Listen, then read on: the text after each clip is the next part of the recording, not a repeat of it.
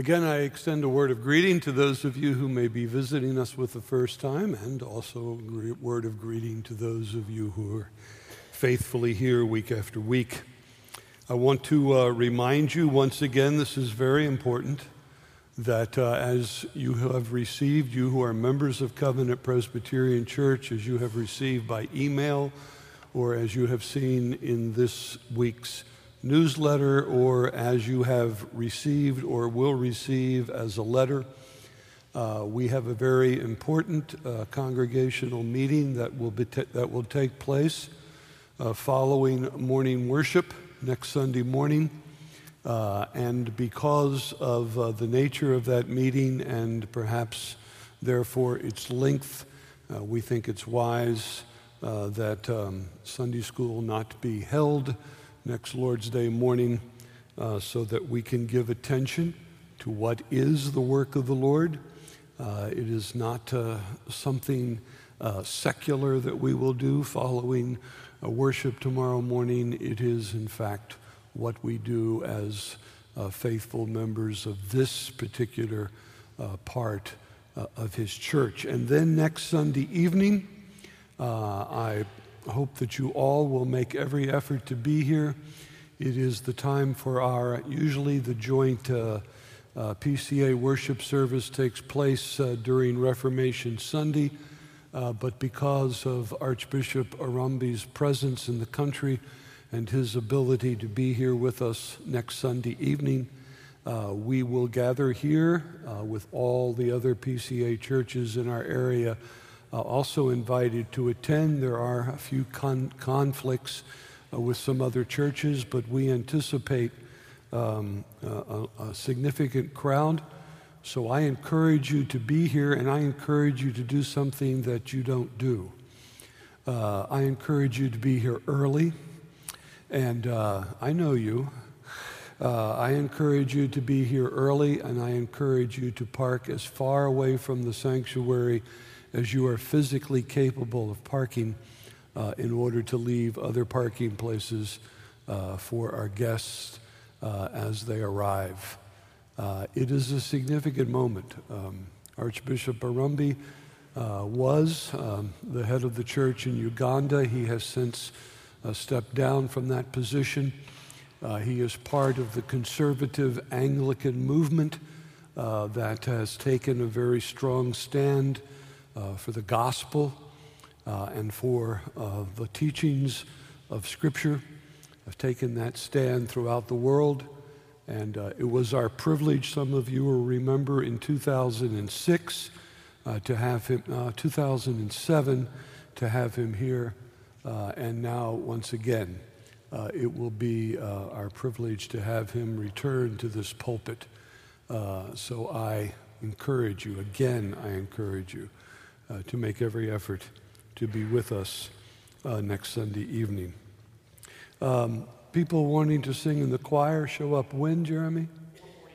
4:45. Those who would like to sing in what we anticipate will be a choir perhaps that will test the limits of our space up here. We encourage you to be here at 4:45. Open your Bibles, please, to Haggai chapter 1. Haggai, the first chapter. Just by quick introduction, I'll make this even clearer, I hope, in just a few moments. It's the year 520 BC. A handful of Jews, some 50,000, have come back from the Babylonian captivity. They returned some 16 or 17 years earlier. They returned for the purpose of rebuilding the temple. But for the past 16, 17 years, no progress on that construction has taken place. This is the word of the Lord. In the second year of Darius the king, that would be around the year 520 BC, in the second year of Darius the king of Persia, in the 6th month, on the first day of the month, the word of the Lord came by the hand of Haggai the prophet to Zerubbabel the son of Shealtiel, governor of Judah, and to Joshua the son of Jehozadak the high priest. Thus says the Lord of hosts, Take note as we read how many times the Lord will be described as the Lord of hosts, which means the Lord all-powerful, the Lord who rules over all the hosts of heaven and of earth. Thus says the Lord of hosts, these people say the time has not yet come to rebuild the house of the Lord. Then the word of the Lord came by the hand of Haggai the prophet. Is it a time for you yourselves to dwell in your paneled houses while this house lies in ruins? Now consider there. Now therefore, says the Lord of hosts, consider your ways. You have sown much and harvested little. You eat, but you never have enough. You drink, but you never have your fill. You clothe yourselves, but no one is warm. And he who earns wages does so to put them in a bag with holes. Thus says the Lord of hosts, consider your ways. Go up to the hills and bring wood and build the house, that I may take pleasure in it and that I may be glorified, says the Lord. Verse 12. Then Zerubbabel the son of Shealtiel and Joshua the son of Jehozadak the high priest, with all the remnant of the people, obeyed the voice of the Lord their God and the words of Haggai the prophet, as the Lord their God had sent him. And the people feared the Lord. Then Haggai the messenger of the Lord spoke to the people with the Lord's message. I am with you, declares the Lord. Chapter 2, verse 1. In the 7th month, on the 21st day of the month, the word of the Lord came by the hand of Haggai the prophet. Speak now to Zerubbabel the son of Shealtiel, governor of Judah, and to Joshua the son of Jehozadak the high priest, and to all the remnant of the people, and say, who is left among you who saw this house in its former glory? How do you see it now? Is it not as nothing in your eyes? Yet now be strong, O Zerubbabel, declares the Lord. Be strong, O Joshua, son of Jehozadak the high priest. Be strong, all you people of the land, declares the Lord. Work, for I am with you, declares the Lord of hosts, according to the covenant that I made with you when you came out of Egypt. My spirit remains in your midst. Fear not, for thus says the Lord of hosts, yet once more in a little while I will shake the heavens and the earth and the sea and the dry land, and I will shake all nations, so that the treasures of all nations shall come in, and I will fill this house with glory, says the Lord of hosts. The silver is mine, and the gold is mine, declares the Lord of hosts. The latter glory of this house shall be greater than the former, says the Lord of hosts. And in this place I will give peace, declares the Lord of hosts. So why in the world do we spend our time reading ancient history? Because our faith, the revelation given to us by God, is not a philosophy that simply floats in the air. Our God is the God who sovereignly works in history and records for us that history so that we might know that he is indeed the Lord of hosts. Let's pray. Father, as we come to this passage of your word, open our minds and make us receptive. It's a little strange to us, Father. We weren't there. We're not sure we understand all that's going on here. So by your grace, help us to gain that understanding. And furthermore, help us to understand why it matters that we understand what is taking place here in this prophecy of Haggai. This past week we remembered 9/11. 13 years now after 9/11, new buildings rise on the site where the Twin Towers fell. As the book of Haggai begins, it's been nearly 70 years since the Babylonian army of Nebuchadnezzar first tore to the ground the temple in Jerusalem in 587 BC. In 605 BC, the Lord raises up Babylon. The Lord raises up Babylon. The Lord raises up Babylon to punish the people of Judah for breaking covenant with him. For almost 400 years, the Lord is patient.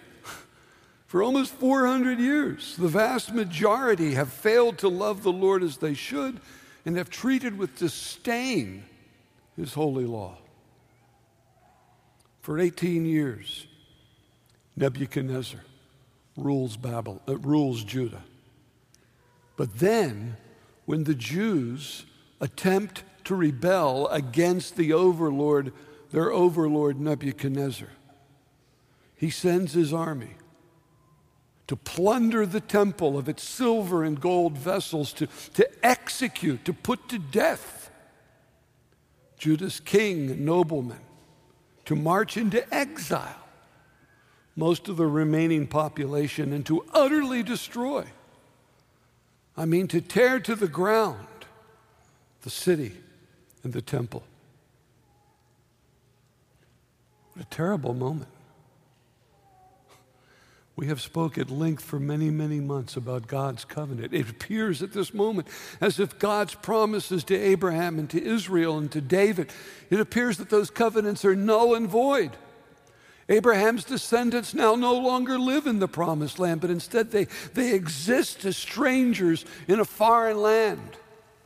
David's kingdom is no more.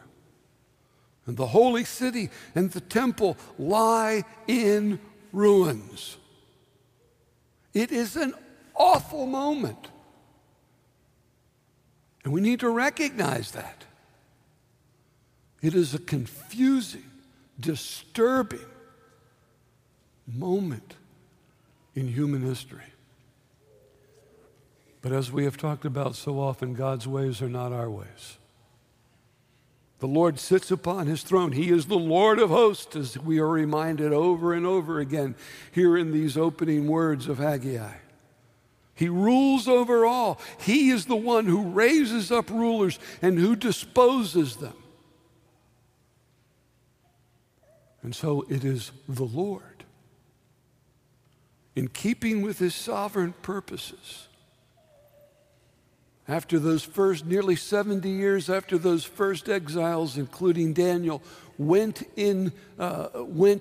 taken away to Babylon. Nearly 70 years after those first Jews were exiled to Babylon. The Lord, in keeping with his sovereign purposes, in 539 BC, he disposes of Babylon and he raises up Persia to rule over the land. Now, interestingly, stunningly, it's just, it is so flabbergasting that people who deny the supernatural revelation of God insist that Isaiah could never have said what he said, because 160 years earlier, before these people, before the Persians come to power, 160 years before that day, the prophet Isaiah named the future king of Persia. He named Cyrus.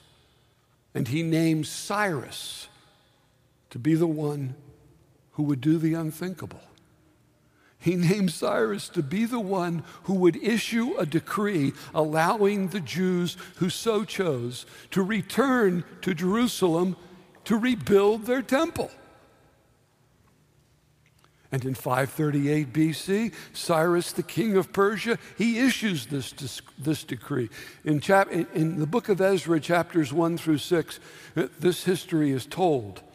And in Ezra 1, verses 5 through 7, we're told that everyone whose spirit God stirred up to rebuild the temple, every one of those exiles living there in Babylon, who the Spirit of God stirred up to want to rebuild the temple in Jerusalem, they set out to do so. And it was an arduous task just to make that trek back 500 miles to the land of Judah. But as they leave Babylon, to this faithful remnant of 50,000, very difficult to know what percentage that might be of the Jews, of all of the Jews living in Babylon. But the very fact that the scripture repeatedly refers to them as a remnant speaks of the fact that it would have been a very low percentage.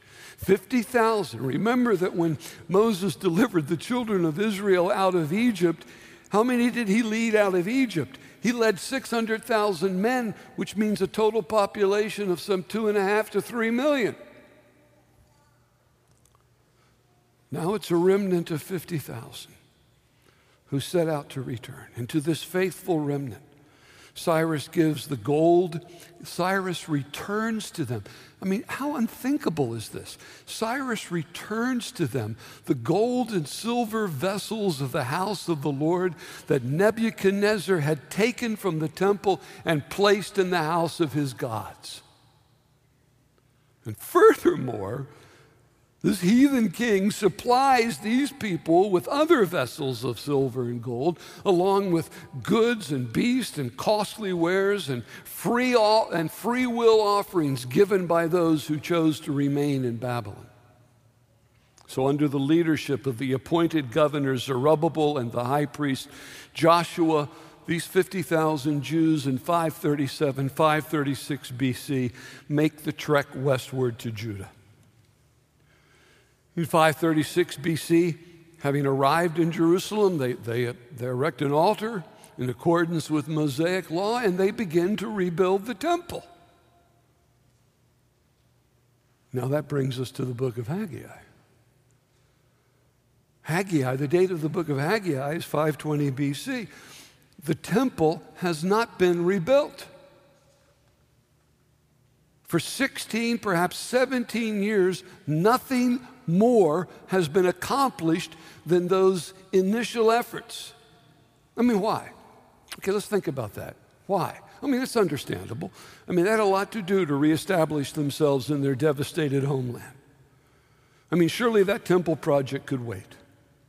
I mean, it's understandable, isn't it? Well, this is what the Lord says, Haggai 1, verses 2 and 3.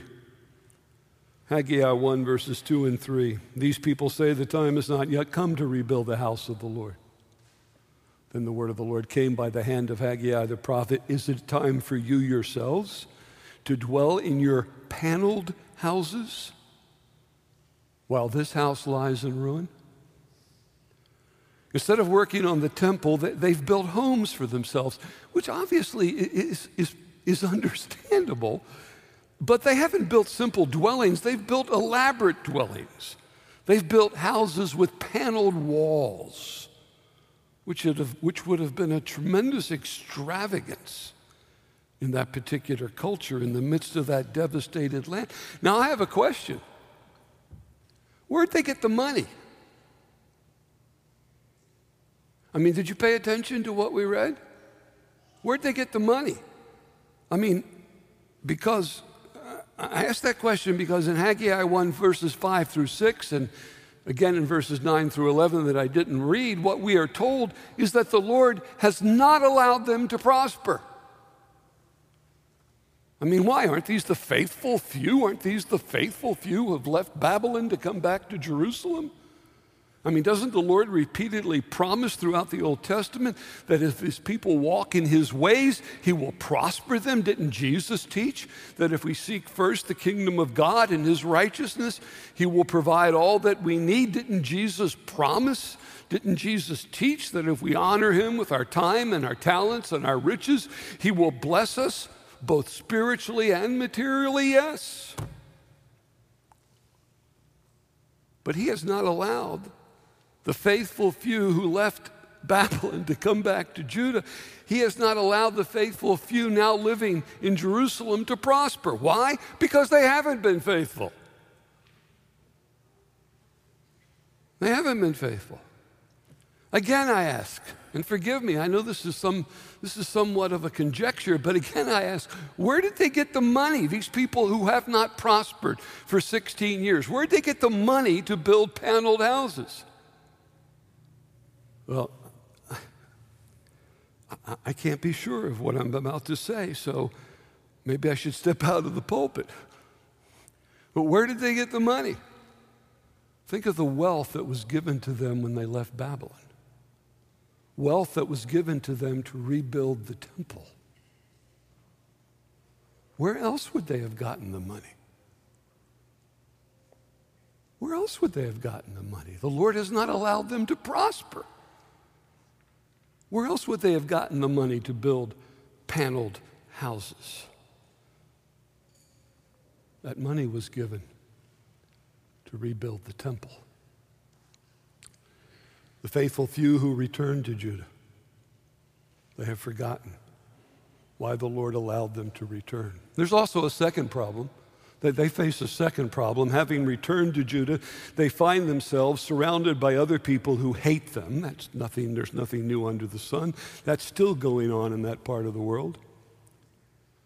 And despite of their enemies, and I should say in spite their enemies, write to the king of Persia to challenge the idea that any king of Persia would have issued a decree allowing a people like the Jews to rebuild their temple. Surely this can't be true. Well, the wheels of government turn slowly. There's nothing new under the sun. The wheels of government turn slowly, but eventually it's discovered. Cyrus's cylinder in which he wrote the decree is discovered, which did give the Jews permission, not only to build, but also to provide for them the money they needed to build.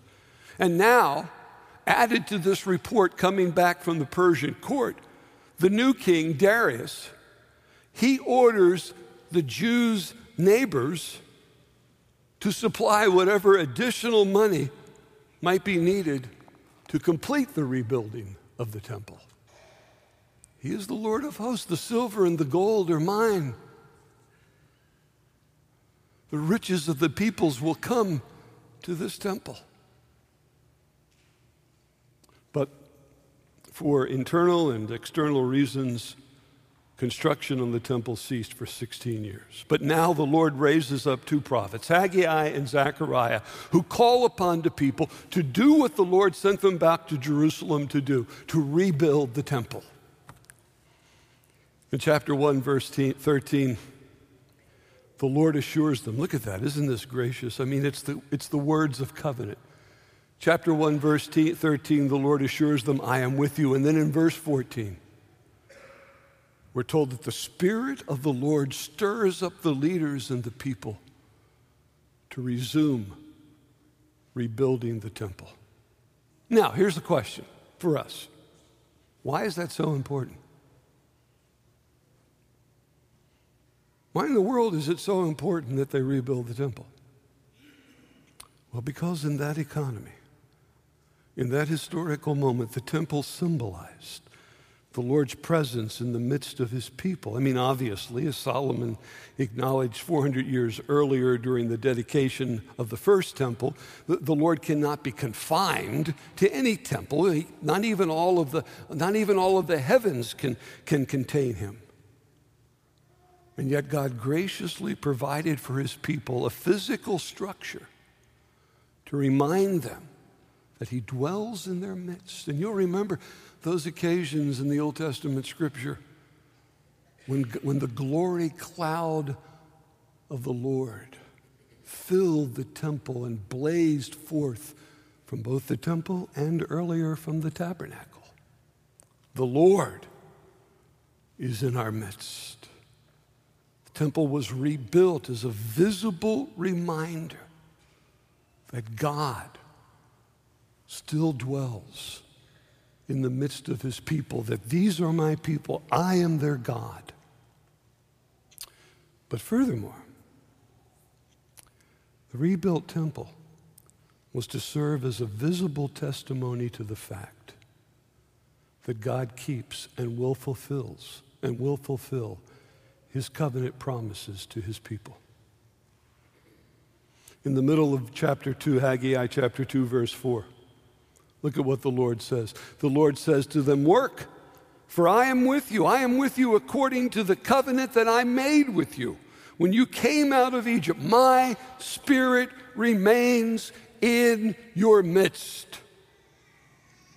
And these poor people, these dear people, they needed reassuring. Don't you sometimes need reassuring? They needed reassuring. They have no king. Now think about this. Just walk your way through this with me. And I'm sorry if this gets a little dense, but just walk with me through this. They have no king. There is no Ark of the Covenant. It was destroyed by Nebuchadnezzar.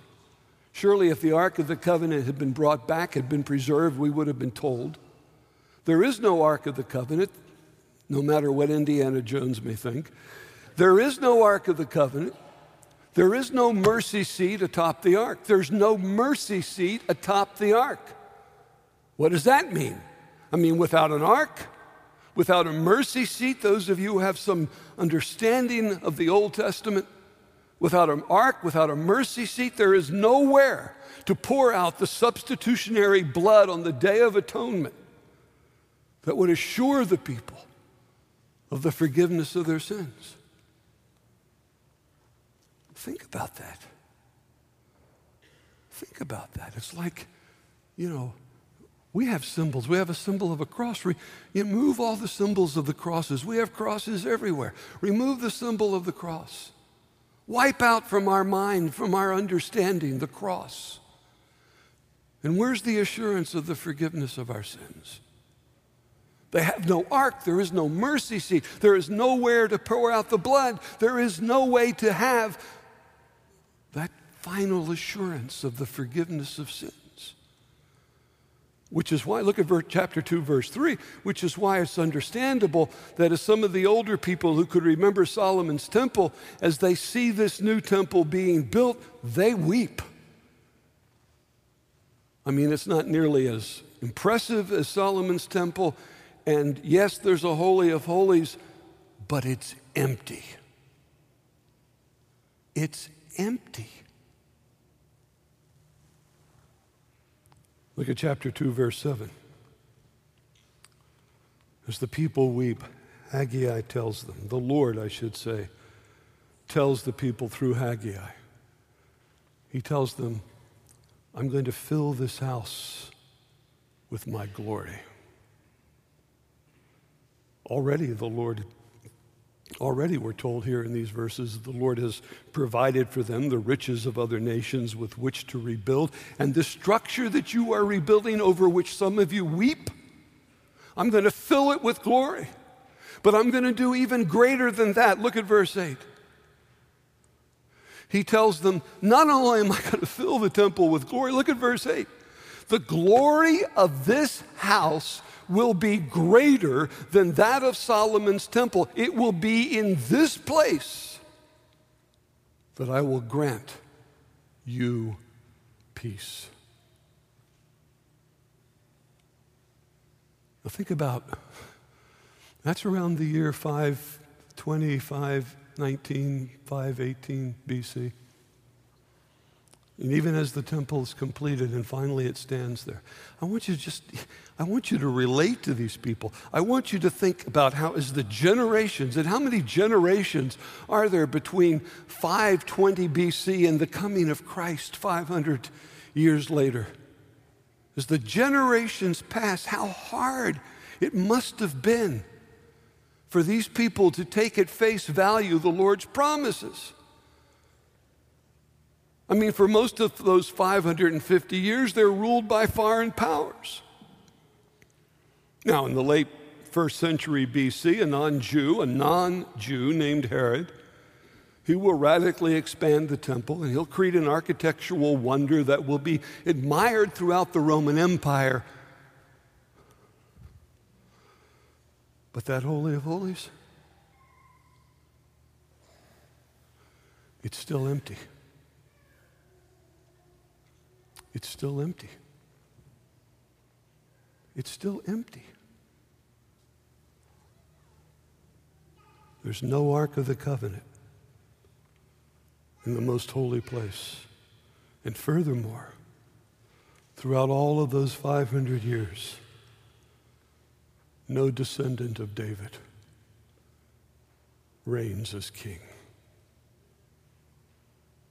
But then, in the days of Herod, a child is born to a virgin. In John chapter 1, verse 14, we're told that the Word became flesh. The Word of the Lord became flesh and dwelt among us. And literally, those words read, the Word became flesh and was tabernacled among us. That child Jesus becomes a man. In Matthew chapter 12, verse 6, speaking of himself, he tells the religious leaders of Judea, he turns to the religious leaders of Judea. This man, Jesus, turns to the religious leaders of Judah, and he says, something greater than the temple is here. In John chapter 2, verse 19, Jesus tells the people, you destroy this temple, and in 3 days I will raise it up. And we're told, by way of commentary, 2 verses later, he was speaking about the temple of his body. As the Lord promised, as we've read here in Haggai, as the Lord promised to be with the people of Haggai's day, what was the name that Isaiah gave to that child born of a virgin? And he shall be called Emmanuel, which means God with us. In that rebuilt temple, in that temple expanded radically and made glorious by this non-Jew Herod. There's no Ark of the Covenant, there's no mercy seat, and therefore there is no Day of Atonement. But in Hebrews chapter 9, verses 11 and 12, this is what we are told. We are told that when Christ appeared as our high priest, he entered once for all into the holy place. Not the holy place here on earth, the holy place of heaven. He entered into the holy place, not by the means of the blood of goats and of calves, but by the means of his own blood, which he poured out in redemption for our sins, that we might know ourselves forgiven in the final day of atonement. The perfect high priest, his blood poured out upon the true Ark of the Covenant, upon the true mercy seat of heaven. Now listen to me. The rebuilt temple anticipates the coming of Jesus, because Jesus, listen to me, Jesus is the true temple of God. He is the true temple. He is the one in whom God perfectly dwells, for he is in fact the God-man. And he is the perfect and final high priest who pours out his blood upon the heavenly mercy seat atop the Ark of the Covenant, so that by grace through faith in him as Savior, Lord, and King, we might know our sins forgiven, and we might know. How did God dwell in that temple? By his Spirit. You do a word study, the Spirit of God, the cloud of God, the glory of God, they all get tied up together in the Old Testament scriptures. So here is Jesus, and he offers himself up so that we might know our sins forgiven, so that we might know, he tells us, that my Spirit, the Holy Spirit, he dwells within you. He dwells within you. What does that mean? Think about the Old Testament. You got to think of all these things in the light of I know you're tired of that, but it's the truth. What does it mean? The Spirit of God dwells in you. The Spirit of God, the Holy Spirit, he dwells within you as he once dwelt in the temple, because the Scripture repeatedly tells us that by grace through faith we are in Christ, and he is in us. And who is this Christ? He is the temple. And he is in us because, what does the Scripture teach? You are the temple of the living God. That temple built in 520 through to 516 BC. It anticipates the coming of the temple, Jesus, who says to us, I am with you. I dwell within you. I am the perfect and final temple of God. And now, because I dwell within you, and because you dwell in me, well, just listen. This is what the believers at Corinth are told. 1 Corinthians chapter 3, verse 16. 1 Corinthians 3, verse 16. The believers at Corinth are asked a question. Listen to the question. Do you know that you are God's temple? And that God's Spirit dwells in you? The Ephesian believers, which includes both Jews and Gentiles, they're told in Ephesians 2, verses 19 through 21, you are members of the household of God. You are built on the foundation of apostles and prophets. Jesus Christ himself is the cornerstone, in whom the whole structure, upon which this whole structure is being joined together, so that it might grow into what? So that it might grow into a holy temple in the Lord. In 1 Peter chapter 2, verse 5. 1 Peter chapter 2, verse 5. We're told, you yourselves, you. I saw a video of myself the other day participating in the commencement exercises at Covenant College. I look a little scary, don't I? I mean, I kind of scared myself. I'm trying to smile more, okay? Okay. All right. That was a disturbing video, but it was just disturbing. But what are we being told? Peter tells us, you yourselves, like living stones, you are being built up as a spiritual house to be a holy priesthood, to offer spiritual sacrifices acceptable to God through Jesus Christ. Believer, you are now the temple of the Lord. What does that mean?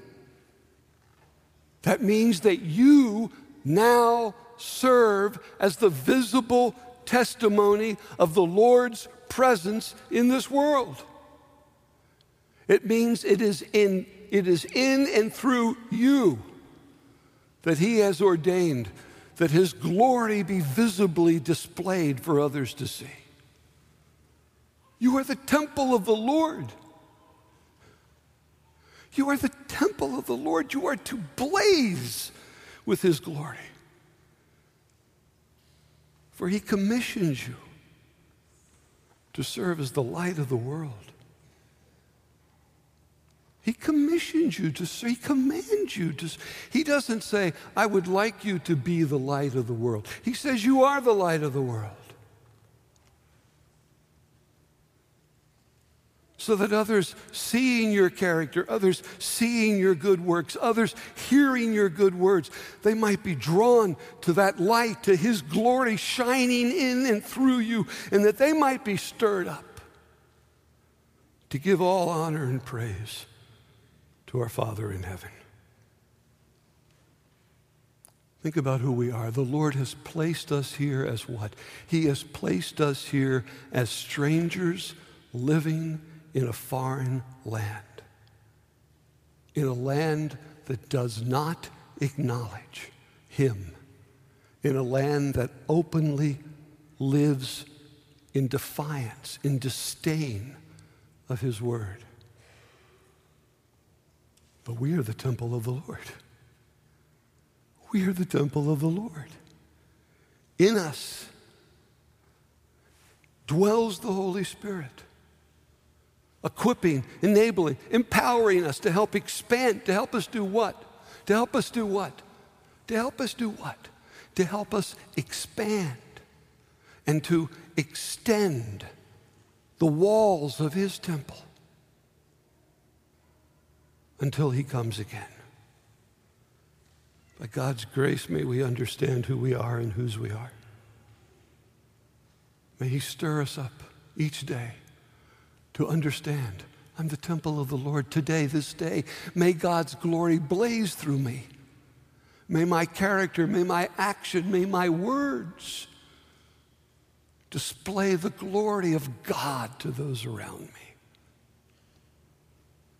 so that he might use us, so that he might work in and through us to enlarge his temple in a land devastated by the darkness of sin.